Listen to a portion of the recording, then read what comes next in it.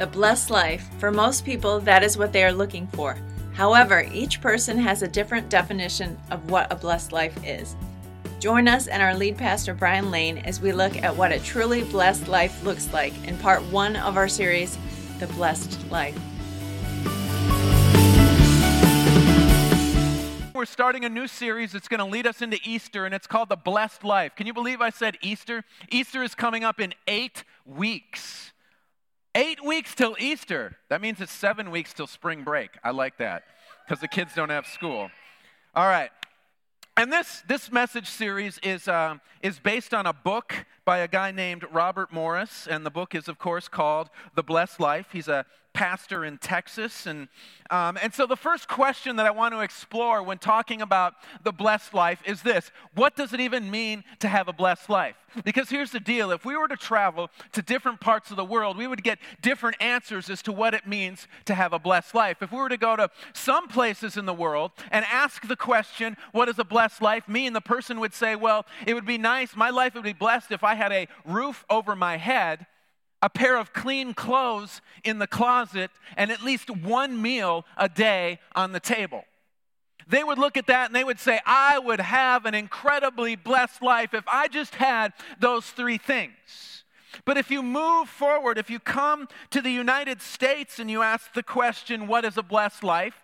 We have an entirely different picture of what a blessed life is. That picture that I just painted there of another country, we would say that's not a blessed life. That's my entitled life right there. I'm at least entitled to a meal and clothes and shelter. And so there's a completely different perspective. And most Americans kind of look at it and we're like, yeah, this is my idea of a blessed life. And we've got this big picture of what blessed life looks like. We talk about maybe our bank account is good. There's plenty of money there and at our disposal so that we can do whatever it is that we want to do. But can I tell you this? That when you read through the Bible, a big pocketbook is only a small piece of the picture of what a blessed life is about. The Bible teaches us that a blessed life is something that is bigger in scope and picture than just our pocketbooks. However, many times that's what we as Americans conclude. And the reason that we conclude that is because when we look at the Bible and we see certain words in the scriptures, we automatically conclude that they are talking of money. Like when we hear the word giving, usually the first thought that pops into people's head when you say giving is money.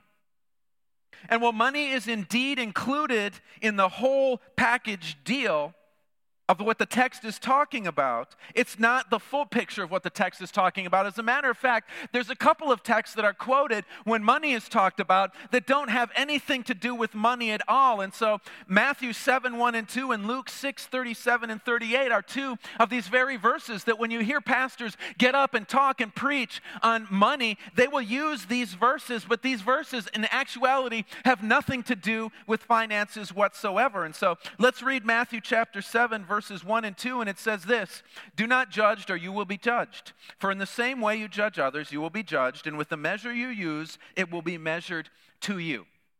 And so when I read that verse, the first thing I notice is there's no mention of money or finances in there whatsoever. But the second thing I notice is that what we do with these verses is we kind of ignore the first part of the verse, and we just look at the second part of the verse, and we say, oh, with whatever measure we'll measure, with the measure we use, it will be measured back to us.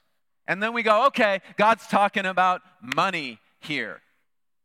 And the same is true in the second verse I mentioned, Luke 6, verses 37 and 38. Do not judge, and you will not be judged. Do not condemn, and you will not be condemned. Forgive, and you will be forgiven. Give, and it will be given to you. A good measure, pressed down, shaken together, and running over, will be poured into your lap. For with the measure you use, it will be measured to you. Once again, money, not in those verses at all, but the word give is there. And so when we look at these 2 sections of Scripture together, Jesus is really talking about something much deeper in our lives. He is talking about our attitude and position when it comes to giving out judgment, giving out condemnation, and giving out forgiveness. See, what he's telling us in these verses is actually, if we are a person who gives out judgment to people, if we are a person who gives out condemnation to people, if we are a person who does not give out forgiveness to people, then that is what we are going to get back in our lives.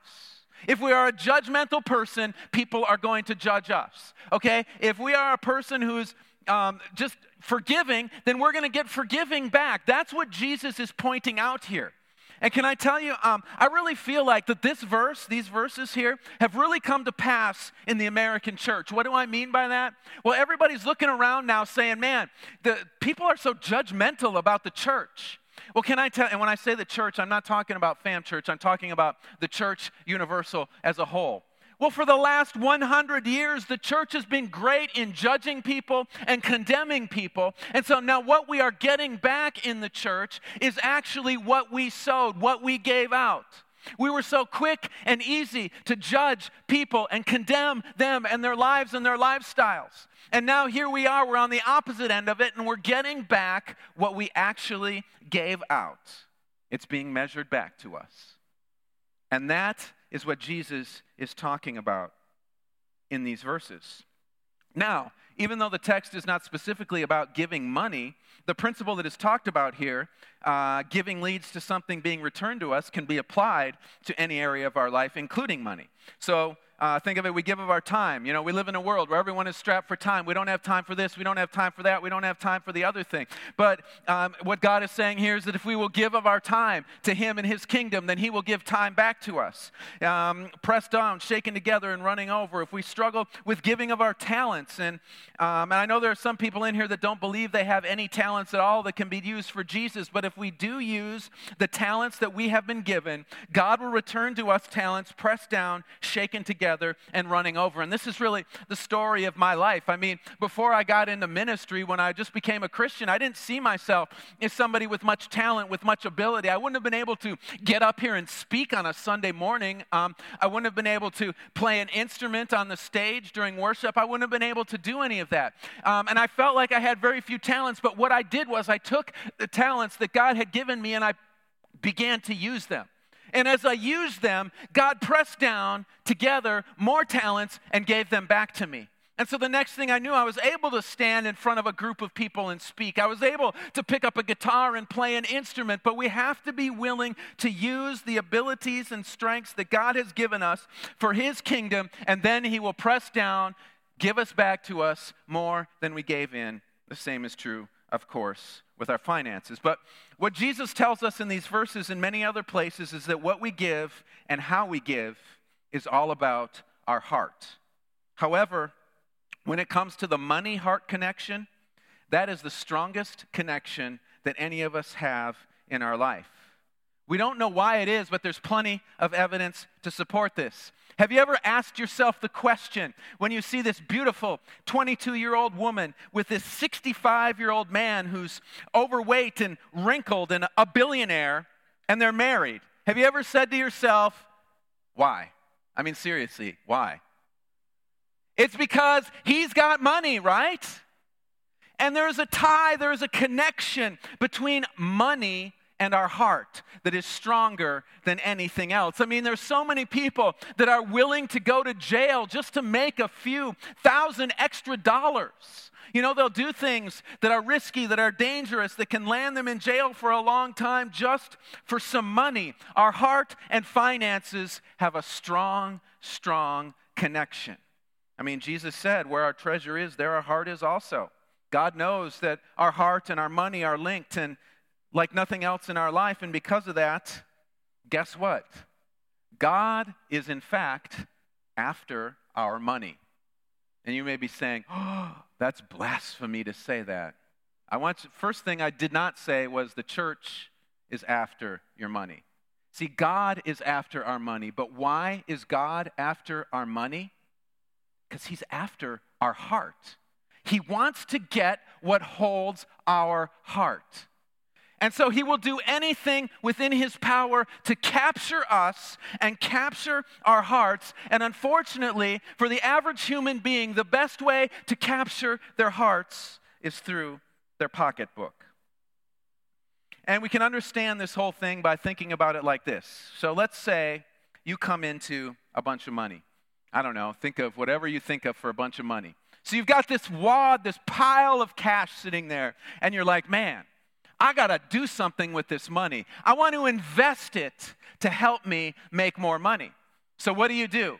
You take it and you put it in the stock market, okay? Right now the stock market is red hot, and so you're like, man, I want to hit this skillet while it's hot. And so you take your money and you throw it in there and you buy stocks of Amazon and Google and Charter Communications, and you get all of these stocks, and you're like, what do you do now every day? You check the stock market, right? Every night before you go to bed, you check what the market did. Every night before you go to bed, you check what your stocks did. Before that, you could care less what the stock market did, right? Before that, you didn't care if Google was up or down, whether they were making money or losing money. But now, all of a sudden, you take your money and you put it into Google and you care about what Google does. And that's a picture of what money does in our hearts. God knows this.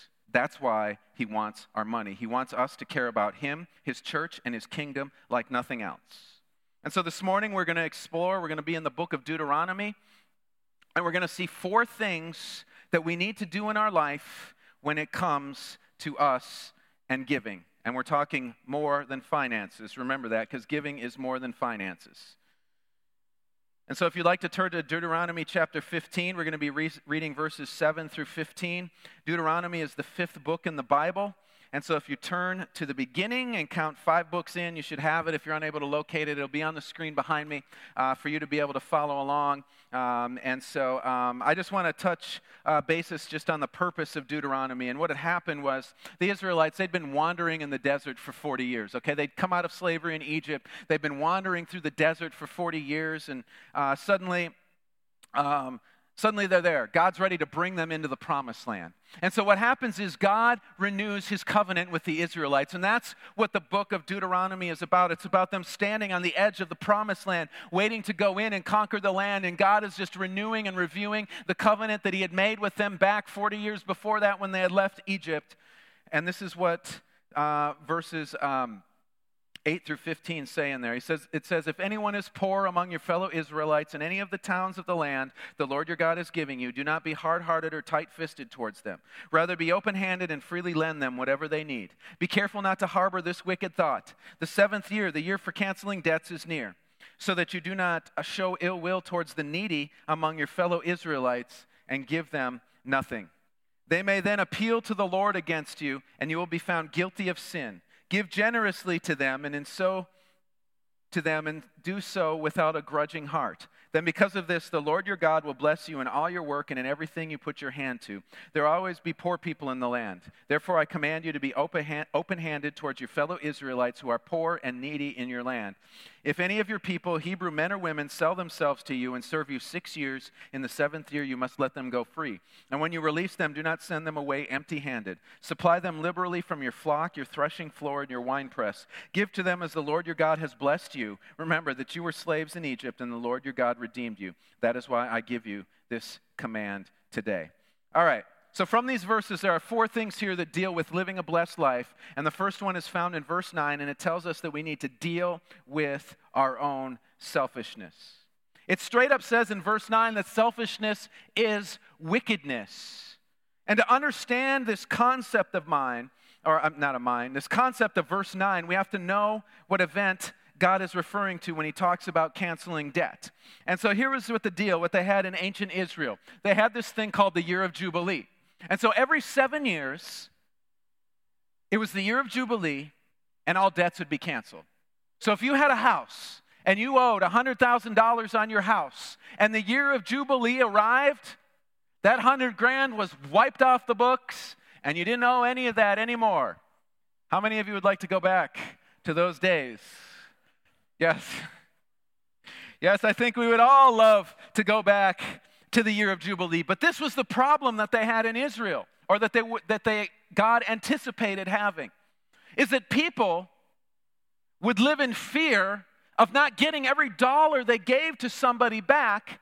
And so if it was too close to the year of Jubilee, They would not lend out their money. They would not give their money to poor people to take care of their bills and expenses because they didn't want to have something happen, a hiccup happen, the person run into some sort of trouble, not be able to pay them all back, have the year of Jubilee arrive, and then suddenly they just have to eat whatever money they lent to somebody.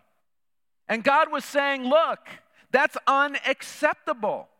That's not how I want things to be. That's selfishness, and I know that money holds the strings to your heart, and so he told them straight up in this text, if that's your thoughts, if that's the way you're going to behave, it's straight up wickedness. And so the question becomes, how do we deal with our selfishness?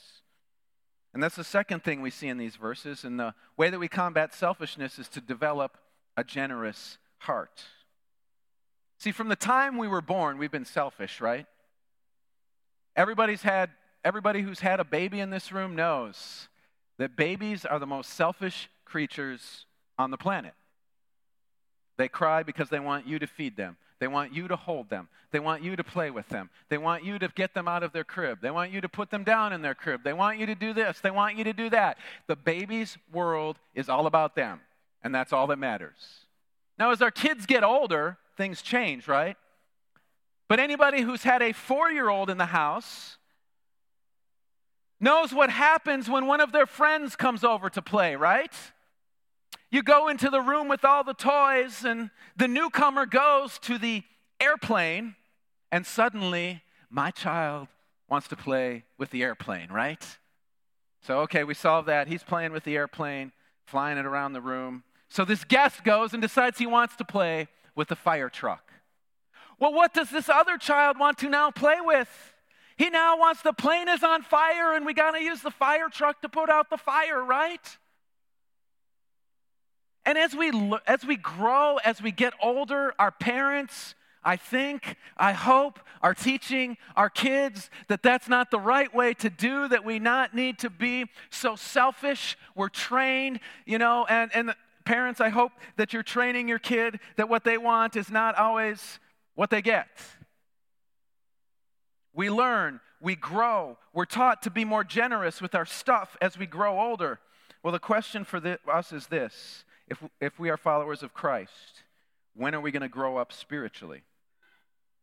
When are we going to learn the lesson of God and become like our Father who gave? Because in reality, there are many of us who follow Jesus who have not learned the lessons from the Father when it comes to giving of ourselves, of our time, of our treasure, of everything. So how do we become like God in everything and not be selfish? The only answer is by giving. See, if we were to go around the room, and I'm moving this back to money because it's the easiest example to talk about, but if we were to go around the room and I were to ask people in here, what is the reason that we give to the church? A lot of you would probably answer, it's because that money is used for the church to do what it's called to do here in the community. It's to support God's work. Well, the question for us becomes this: do you really think God needs our money to do His work? Yes or no? God does not need a single penny from us to advance His kingdom and do anything in this world. See, the reason that God has asked us to give is so that we can deal with this seed of selfishness that we have in our heart. Because when we give, it takes us and turns us from somebody who's focused on ourselves, our wants, and our needs, and turns that towards something and someone else. It allows us to turn our focus outside of ourselves and helps to break the stronghold that selfishness has on our lives. God knows the only way we can break that is through being generous givers. Through giving of our time, giving of our life, giving of our talents. And that's how we break strongholds that selfishness has in our life. However, if we look at our lives and say, well, I want this one area and I want to hold on to that, selfishness is not going to be broken. You cannot hold on to one area and then say, well, I'm not selfish. The most likely the area that people will hold on to is, of course, with their finances.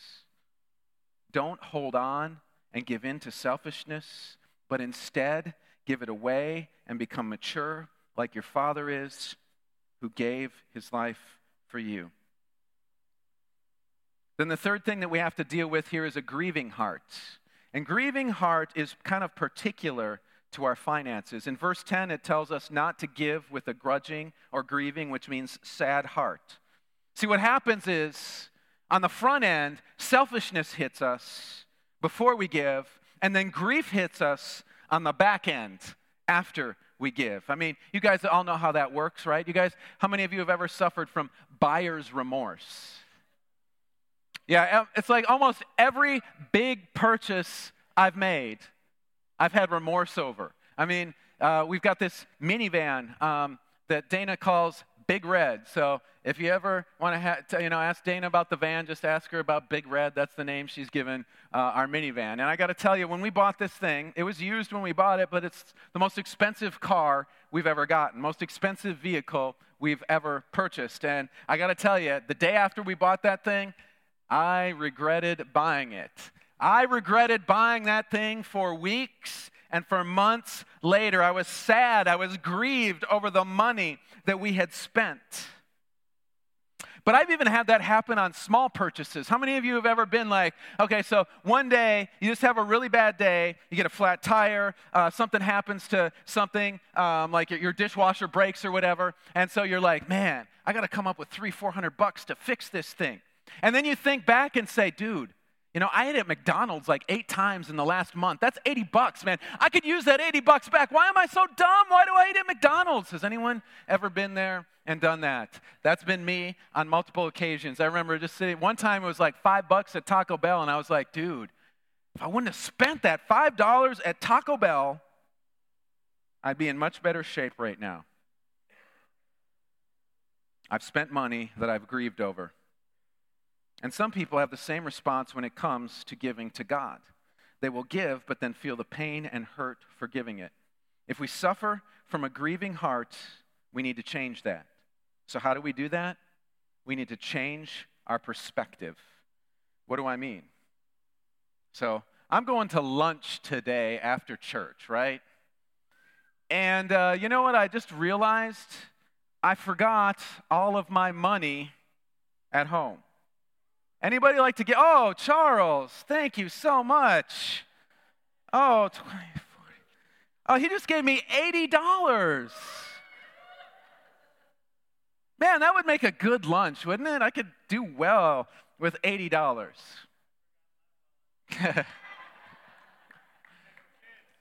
So here's the deal, though. Do you know why Charles ran up here and so willingly handed me this $80? Because it wasn't his money. I gave it to him before church and asked him to bring it up here at this point in time during the service.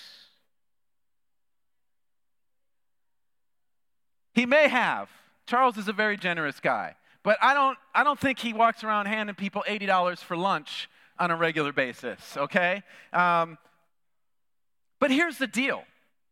Our perspective when it comes to everything that we have and everything that we are needs to be the same perspective that Charles had with that $80. And we need to say to ourselves, you know what? This doesn't belong to me in the first place. What we have is not really ours. It's all God's. And He has entrusted it to each one of us in this room, and He has challenged us to be good stewards of it and to invest it in His kingdom. That's we talked about the parable of the 3 stewards that got the money from the king a few weeks ago. It's the same thing here. That's what God has done. He has taken what He has in this world, and He has given bits and pieces and parts to each one of us in this room, each one of us around the world, all who call on the name Jesus, and He has lent it to us and said, here, I'm going on a journey. Take this, invest it, and do great things with it for me and my kingdom. And see, when we have the perspective in our life that everything that we have belongs to God and it's not mine in the first place, we can have that same attitude that Charles had in coming up here and handing me that $80.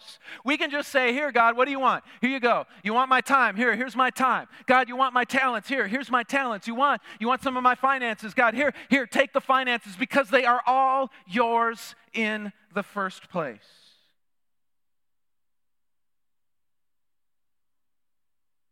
And finally, from that comes the fourth piece out of this verse. Because God has given it to us as stewards, we need to have a grateful heart when we give it.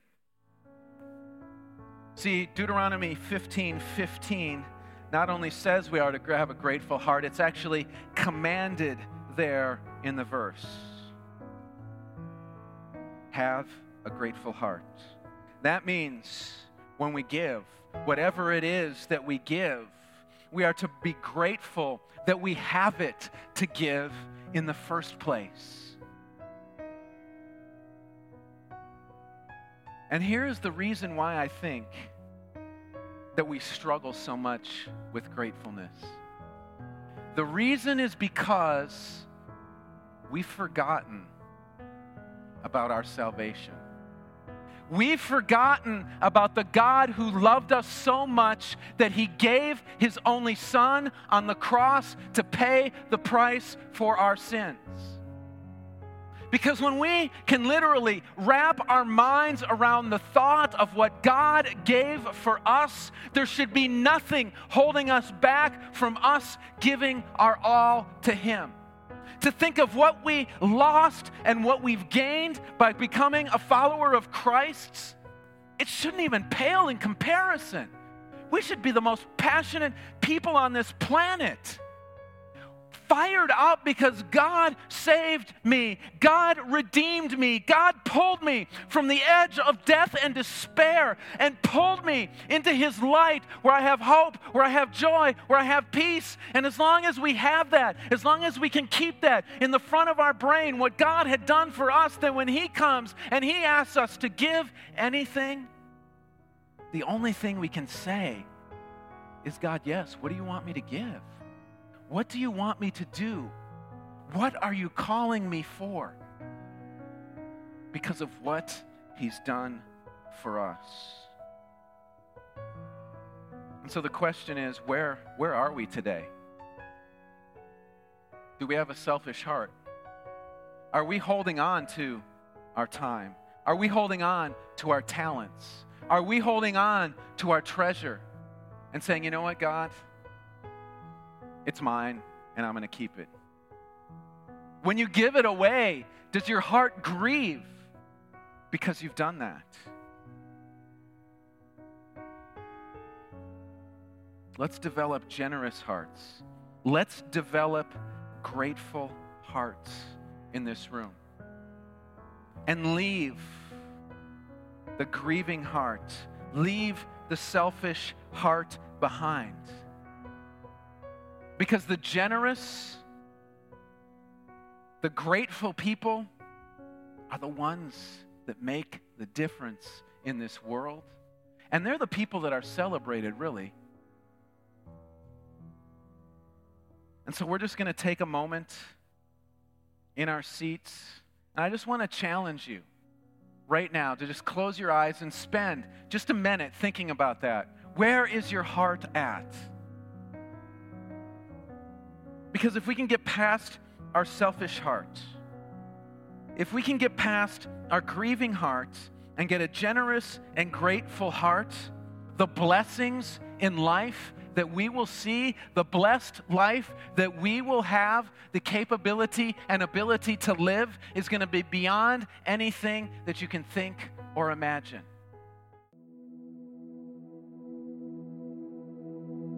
Thank you for joining us on the FAM Church podcast. FAM Church is here to connect people to Christ. If you live in or are visiting the Lakeland, Florida area, we would love for you to join us on Sundays at 10:30 a.m. You can also check us out online at myfamchurch.com. Thank you again and have an amazing day.